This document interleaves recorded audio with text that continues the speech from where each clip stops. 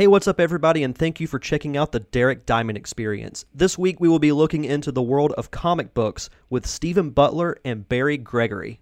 But first, I want to tell you about a fantastic new album from my close friends, the Unicorn Wranglers. It's called Murder Mystery Night and features 10 original tracks, including their new single, Carne Asada, and Twin Peaks, which happens to be the theme song of the Derek Diamond Experience. Murder Mystery Night is currently available on iTunes, Amazon, Google Music, and Spotify. And if you're interested in booking them for shows, like them on Facebook, just search for the Unicorn Wranglers. And don't forget to follow them on both Twitter and Instagram, and those handles are at UWranglers. That's at UWRANGLERS. You're listening to the Nerd Cave Network. This is Derek Diamond Experience!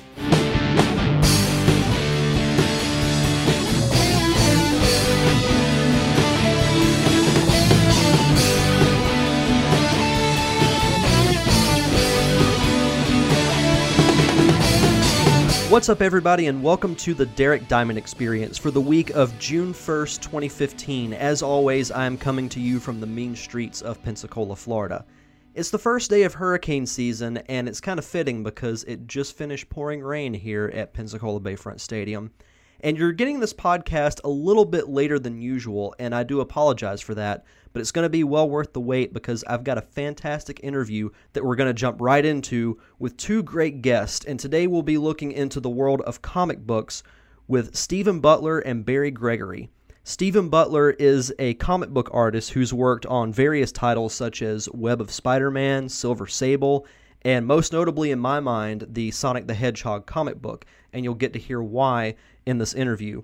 And Barry Gregory has done pretty much everything in the world of comics. He's worked as a colorist, letterer, editor, writer, cover artist, you name it, he's done it. And they've actually joined together, they've collaborated to work on this book called John Amon Amazing Man from Gallant Comics, and you'll get to hear about that and how they got started with it, as well as their Kickstarter that they recently were successful in doing to finish off the first story arc of John Amon Amazing Man. And they're both great guys, and I do really appreciate them taking the time to do this interview. So we're not going to waste any more time. Sit back and enjoy this wonderful conversation I had with Stephen Butler and Barry Gregory.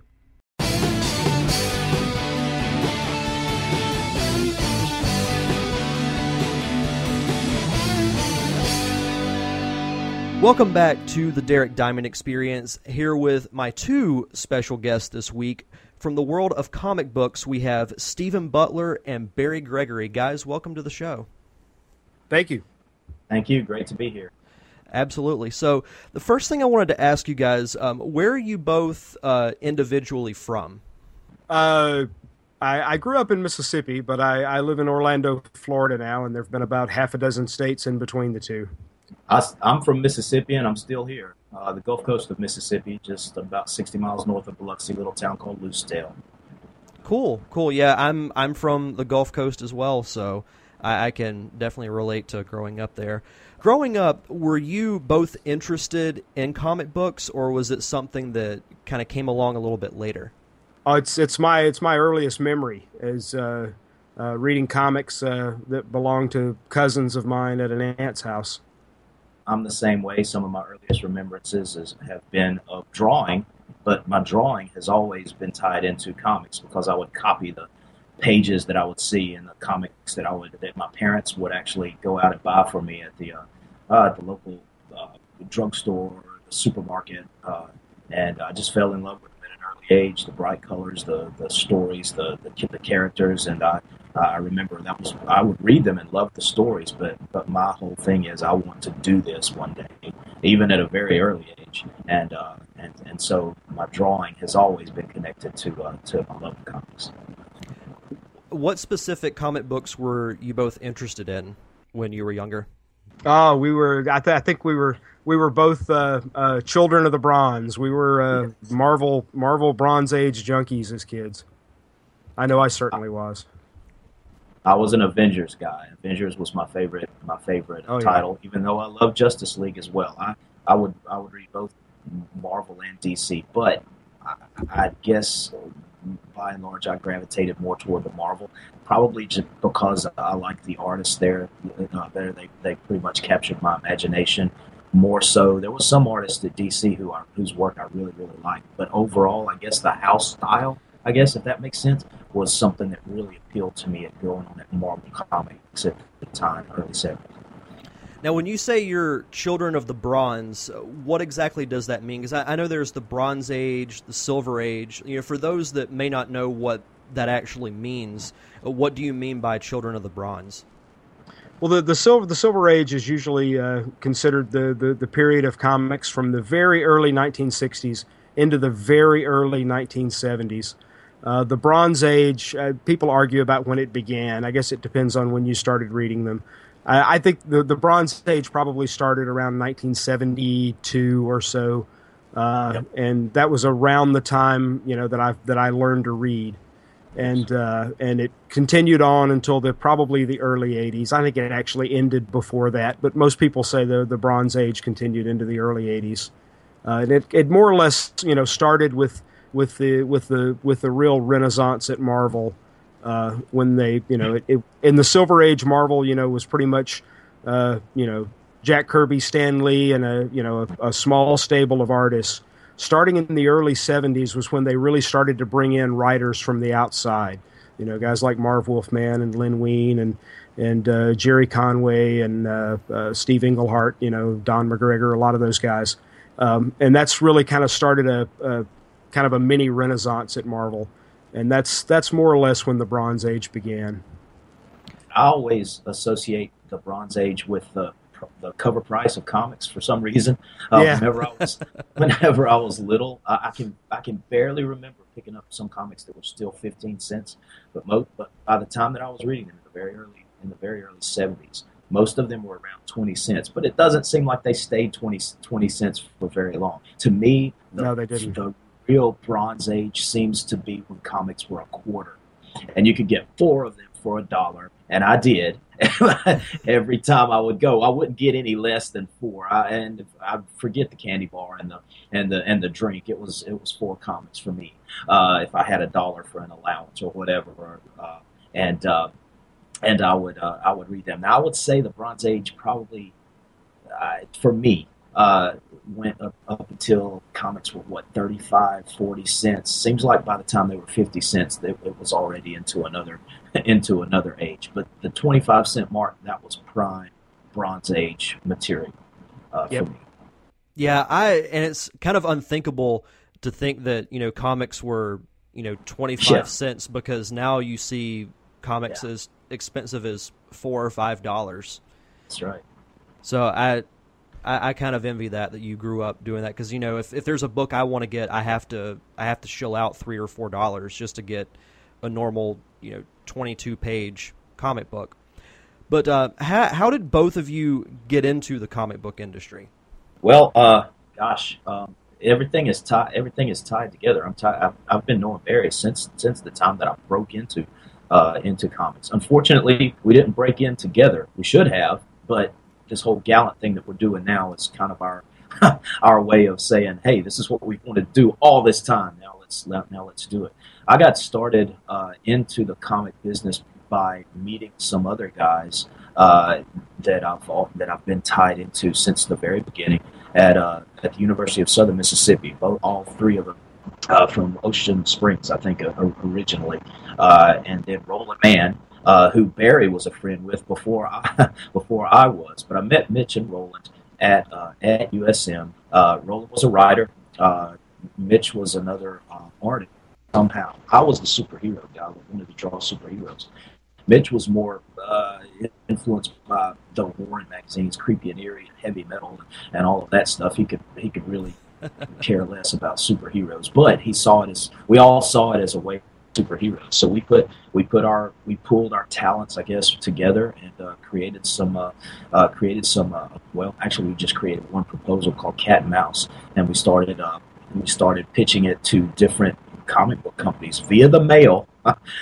Back in those days, and we did several other projects as well that didn't, for whatever various and sundry reason. I think Barry, you were involved in that as well. That didn't make it, into.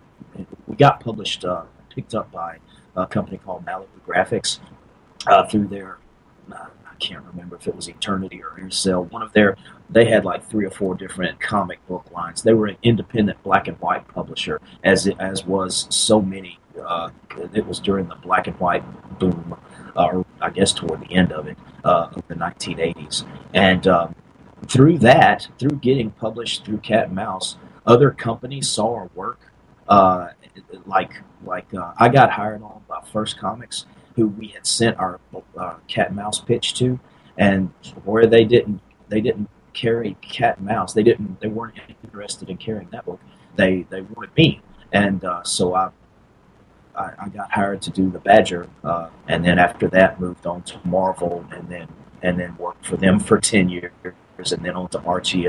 Well, that's how that goes. Mitch got a job with DC Comics, but he didn't start out there. He started at some other independent companies as well. So that's how I got my start. It was with other local, I guess, Mississippi comic talent, and we just kind of branched out from there. Yeah, that's actually pretty much how we met. Was working together on that those several comics that got pitched, and like Cat and Mouse got picked up. The ones that I was working on didn't get picked up, but that's because Stephen wasn't drawing them. I'm assuming. But I actually, even though those didn't get picked up, within a year or two, I had sold a couple of short stories to Malibu for some horror anthologies that believe it or not, comics publishers used to actually publish. And from there, I had my foot in the door, and I would just take any job that was thrown my way. But oh yeah, Stephen definitely got there before most of us, certainly before I did. And I wanted to elaborate a little bit more on that because Stephen, you actually work on the first ever comic book that I read, and that's one reason why I was stoked to interview both of you guys. But the Sonic the Hedgehog comic books that are done by Archie. My first comic book memory is in a local grocery store back when they used to sell comic books. I picked up Sonic the Hedgehog. It was issue number 2, and I've read that series ever since then. Wow, that's cool to know, and that's wow. Makes me feel old. Sorry. I didn't mean to do that, but no, it's what you. Go ahead. No, I was going to say what you said about comics being available at grocery stores. This goes back to your earlier question about how we grew up during our time. God, I do sound old now. Back during the time whenever we were buying comics, we bought them at grocery stores, at drugstores. There was no such thing as a comic book shop, especially where I'm from. And I didn't find out about a comic book shop, or even knew one existed until I ran into one whenever I was in college at USM. But that's cool to know that tied in Marvel in the 90s. Marvel filed for bankruptcy, which meant that there was a mass firing of editors, and all of the people that I worked for no longer had a job. So therefore, I had no connections. So I had some connections or had one connection at Archie Comics, and I said, "Sure, I'll give it a try." And they said, "We need a Sonic artist. Would you consider doing some backup stories?" And I said, "Sure, I'd love to." So I had to do the tryout thing, like you always do. And I'd never drawn what we call funny animal stories before, but found that I liked it once I know Sonic is not really. I kind of treated it as a superhero story, just disguised as a funny animal story, quote unquote, and it seemed to work. But I found that I really liked it after I started doing it, and I just shifted my approach. I've drawn Sonic more than any other comic that I've ever worked on in my career. 17 years now. So that's cool to know that it was your first comic book experience. I still feel old though. but no, it's like I was saying, I grew up a huge fan of video games, And Sonic was one of the games that I played. So when I saw the book, I was like, oh my God, they have a comic book based off of, this game that I play. And the story was completely different than the games, which I actually like because I like the story of the books much better than the games. And I don't know if you've heard about this, but there's a Sonic movie in the works. And I'm hoping that's cool. And I'm hoping that they base it off of the comic books and not the games, because to me the stories are just so much better.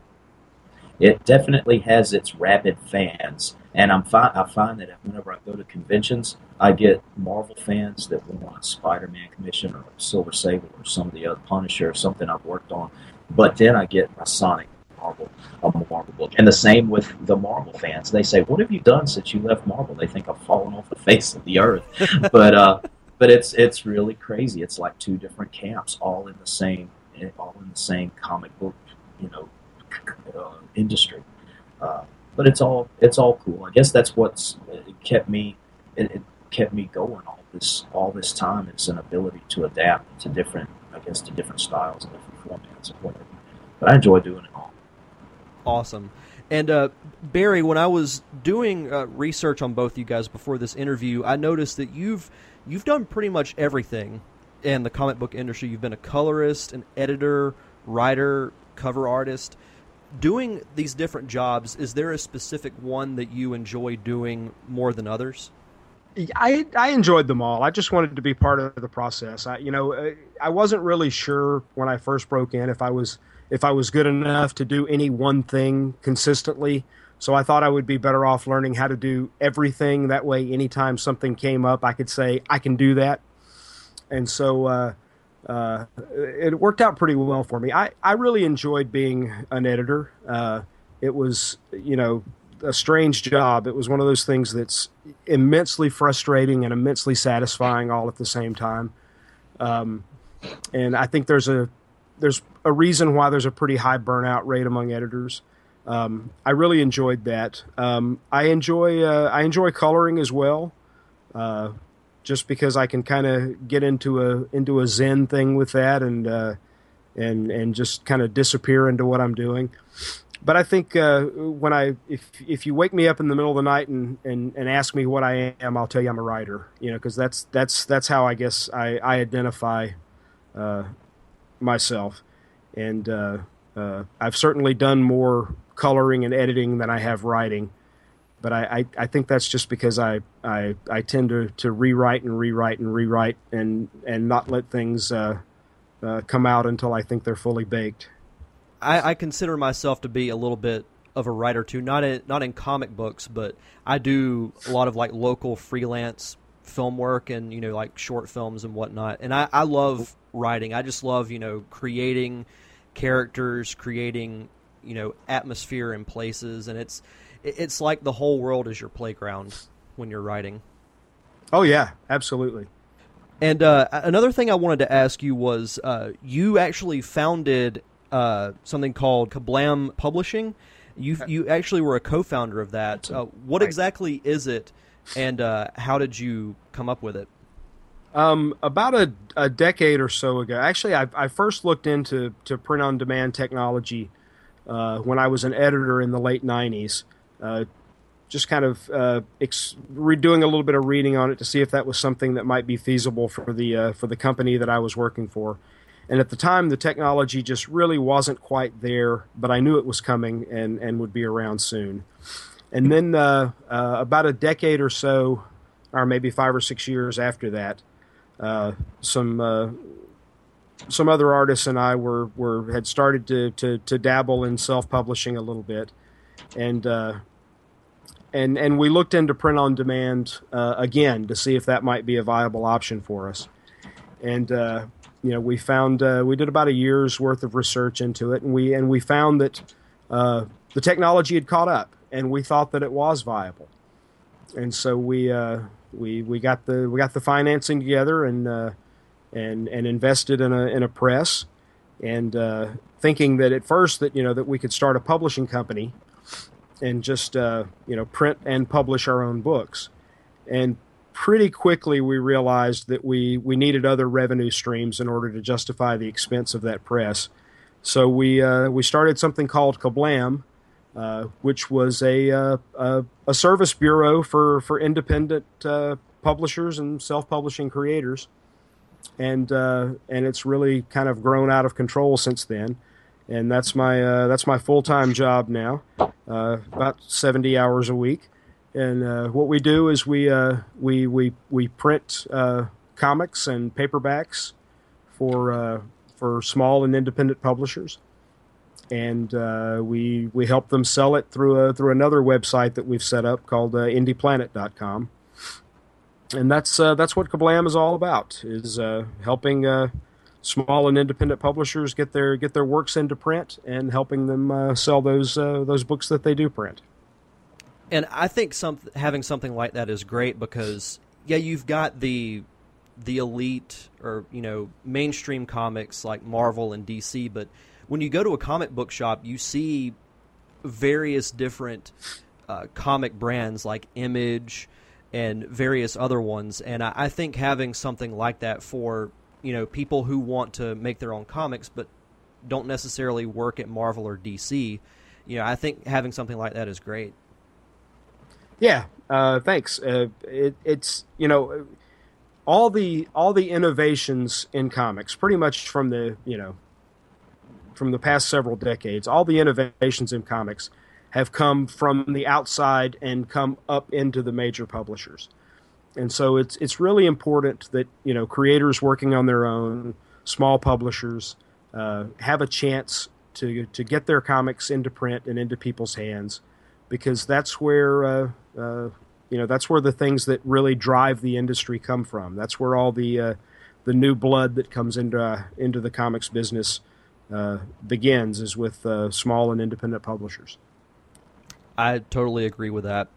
So, how did you guys meet, and what gave you the idea to collaborate on the book you're working on now, which is John Amon, Amazing Man?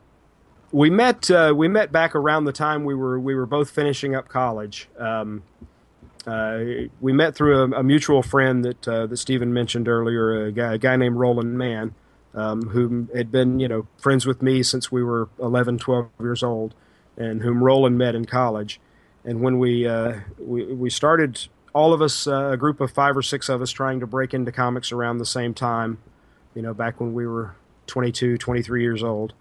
And that's when we met. But curiously enough, even though Stephen and I have been friends since then, aside from one job for a Marvel licensing project, we had never worked together on anything until we decided to collaborate on Gallant Comics and John Amon, Amazing Man. I was just trying to remember what it was. Was that the CD-ROM?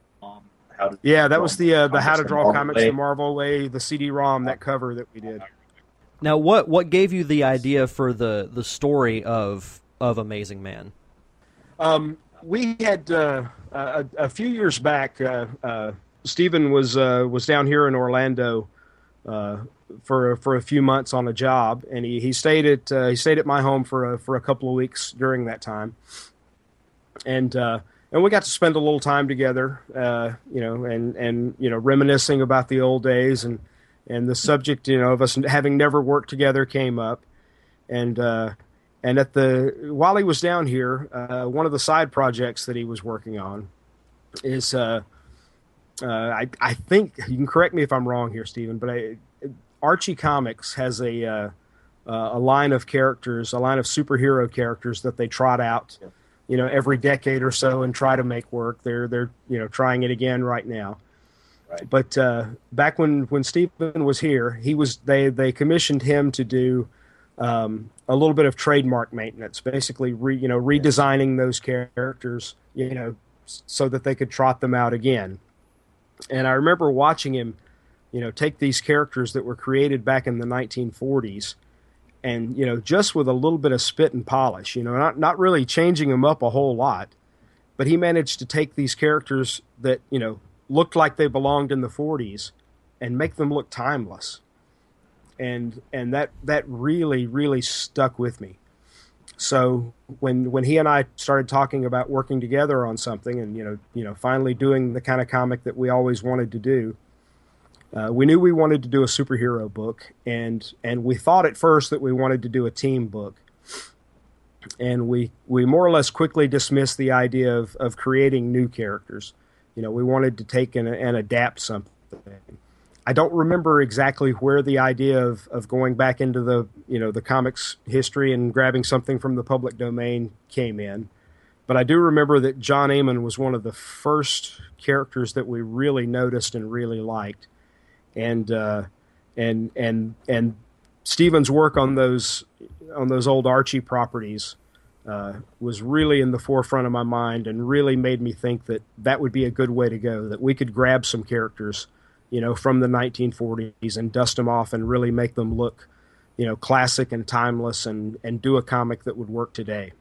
And I'll add to that project that he was talking about. It was a who's who of the Archie superhero universe, and I must have drawn 100 superheroes and supervillains from the golden age of Archie comics to the silver age, and this was a project that never saw the light of day. The reason why it didn't is because at that time DC had at the time I had finished the project. It took me a year to do it.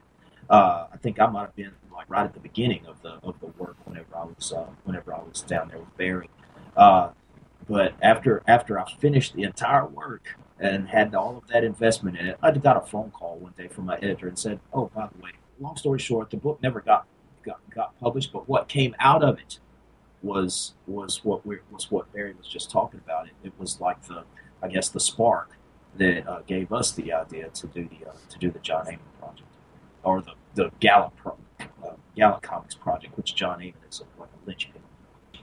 And another thing I wanted to bring up is when we were talking, setting up this interview, you guys have been doing a Kickstarter for the issue that would complete the first story arc of Amazing Man, and recently you guys met your goal for the Kickstarter, so I did want to say congratulations for that. And thank you. And how does it feel? Thank you so much. And how does it feel to have something like that? Have people donate to a project that you're working on. I underestimated how stressful a Kickstarter campaign would be. We put it all together, and it took us months to actually pull the trigger on it. I was hesitant to do it for several reasons, but once we finally pulled the trigger on it, we have a tremendous first couple of days. And I look at the trend lines, and the trend lines are saying, that we're going to get 700% of our goal and all this. And I knew that wasn't going to happen, but, you want to believe that it can.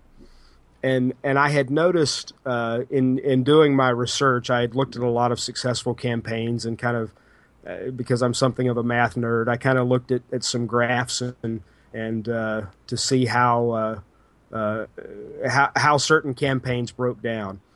And I found a handful of campaigns that I thought were similar to ours, and I noticed that most of them had kind of a U shape. They start off really strong. They the graph goes up to form the part of the U, and then it starts slowly sloping until it kind of bottoms out, and then if it's successful, it starts back up again and completes the U. And if it doesn't, then it's an L. It starts strong and it goes to the bottom and just stays there. The stressful part for us was when we were in the belly of the U. We had a really strong start, and then it dropped off, and that time wondering, am I a U or am I an L? Am I going to start picking back up and we're going to make it, or are we boned here? Is it are we just going to be flatlined for the next 20 some odd days? But when it started picking back up again, it picked back up really, really strong. And, the first story arc was always conceived as a 6-part story. We did 4 on our own that we self-financed. But it took us a couple of years to do those 4 issues. And we really wanted to get these last 2 done a lot quicker. And and the only way that we had to do that, was to go out and get some financing. Awesome. Well, it's definitely great that you guys were able to meet your goal, and I do look forward to reading the book.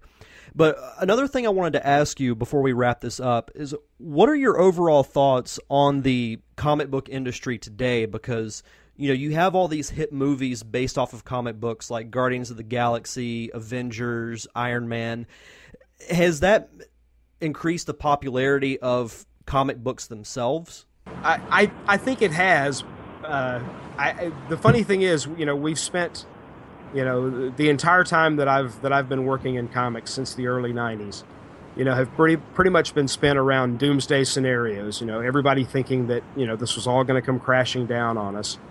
And then a few years ago, things started turning around, and we're really seeing growth and real success in comics now. But it doesn't look like what anyone thought it was going to look like. Comic shop sales really haven't grown that much. They've grown a little, but not a lot. Where all of the growth is coming from is kind of outside of the traditional channels that we were expecting.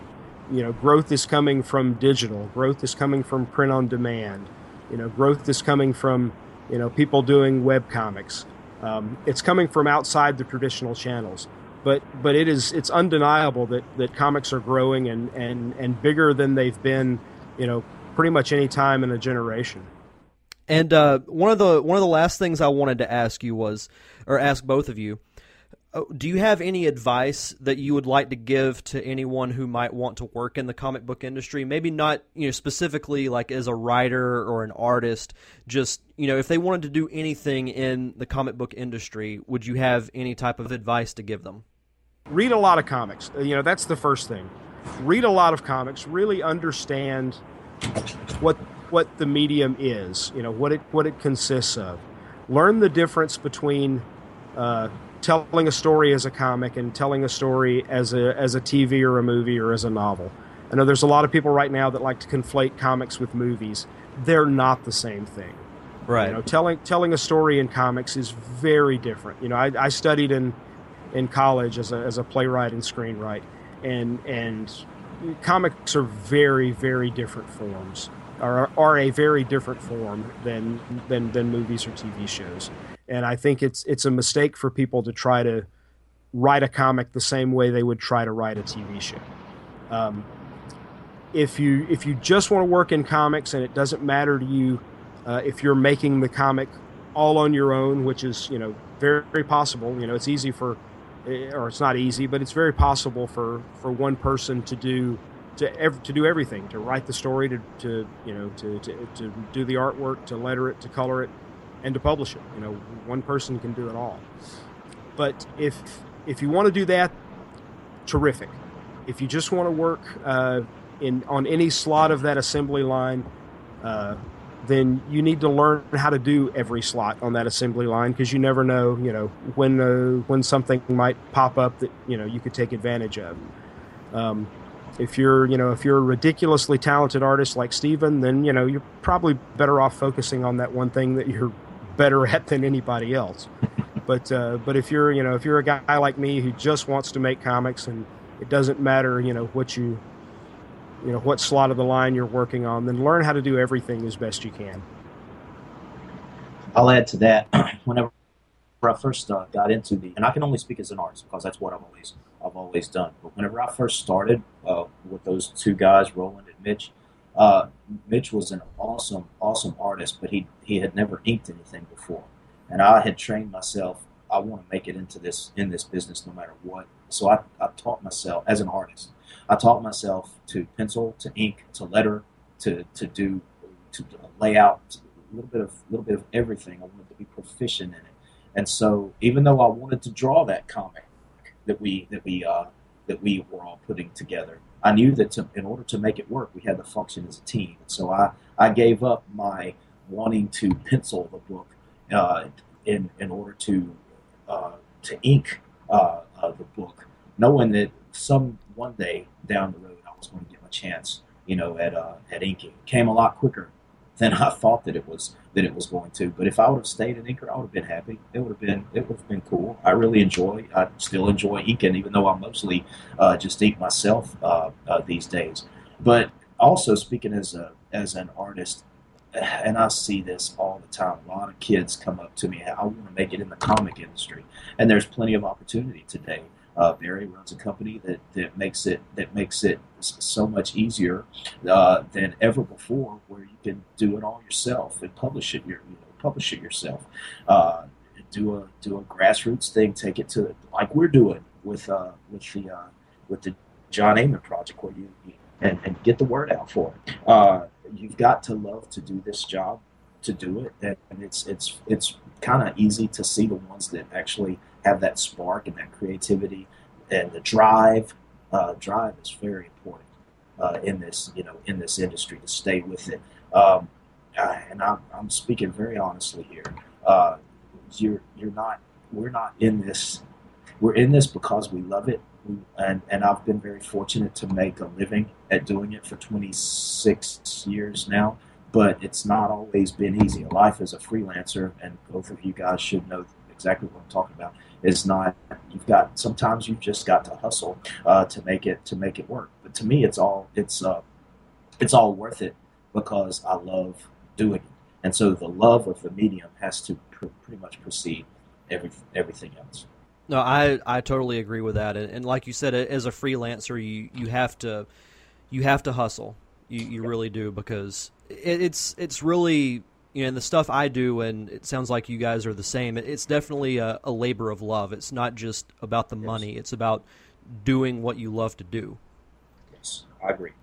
I officially retired from freelancing about a decade ago, and I miss it like I miss a toothache. I absolutely love working in comics. I live and breathe comics. It's what I think about, most of the day. But I have no desire to ever freelance again. It has its pros and cons, for sure. Oh yeah. But last thing I wanted to ask you guys, do you have any like websites or social media that you'd like to plug, for Gallant Comics, or maybe for yourselves? Well, at gallantcomics.com, there's we've got the entire story to date is up there online. Anyone can read it for free right now. John Amon numbers 1 through 4 are all at gallantcomics.com. There's also we have a Facebook page at Gallant Comics. I believe you should be able just to search it and find it. It's GALLANT. Barry Gregory at Twitter, and Stephen. I don't have a website personally, so whenever somebody asks me about a website, if I have one, I just direct them to the gallantcomics.com site, because it has all of my recent work that really matters to me anyway. But I do have a Stephen Butler Studios Facebook page, and I am the anti-technological guy. I'm as old school as you can get. My daughter had to get me on this Skype thing. So anyway, if I'm sounding like a crowback man when I'm talking to you, you'll understand. Whenever I got on Facebook, I just wanted to kind of share my artwork on there.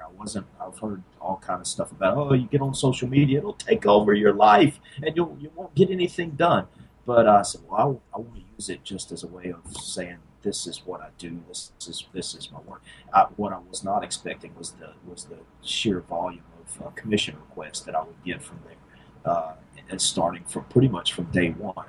And it's been really, really nice to and it's a good tool to use to advertise what we're doing at Gallant Comics. And I think I had already kind of created a log of fans, I guess, that have gotten previous commissions from me, that are repeat commission getters, whatever you want to call them. And I think that helped whenever we put the reward level of getting a commission, and it really helped us. reach our goal. And so to that, I'm very thankful. So yeah, Stephen Butler Studios at Facebook. Fantastic. And in closing, I just wanted to say, thank you to both of you for taking the time to do the interview, and it was great. Oh, thanks for having us. Thank you, Derek. I really appreciate it. It's great. Thank you once again to Stephen Butler and Barry Gregory for that fantastic interview and a great look into the world of comic books. Next week, we'll be returning to the world of film with film director Vito Labruno, and trust me, you'll definitely want to check out that episode. Not only do we talk about film, but we also talk about how Hurricane Sandy affected the production of his film, The Last American Guido, and what it was like to work as a police officer on September 11th, 2001. And don't forget to check out all of our shows on iTunes, Stitcher Radio, and NerdCaveNetwork.com. Every Monday, we have the Derek Diamond Experience. Tuesday is the Nerd Cave Podcast. Every other Friday, we have Time for Comics. And now on Saturdays, we have the Pop Culture Palette. Don't forget to check out the website, NerdCaveNetwork.com, for all great content with podcasts, YouTube videos, news articles, and so much more. Definitely check it out. But until next week, I am your host, Derek Diamond. This has been another fantastic episode of the Derek Diamond Experience, and we'll see you guys next Monday.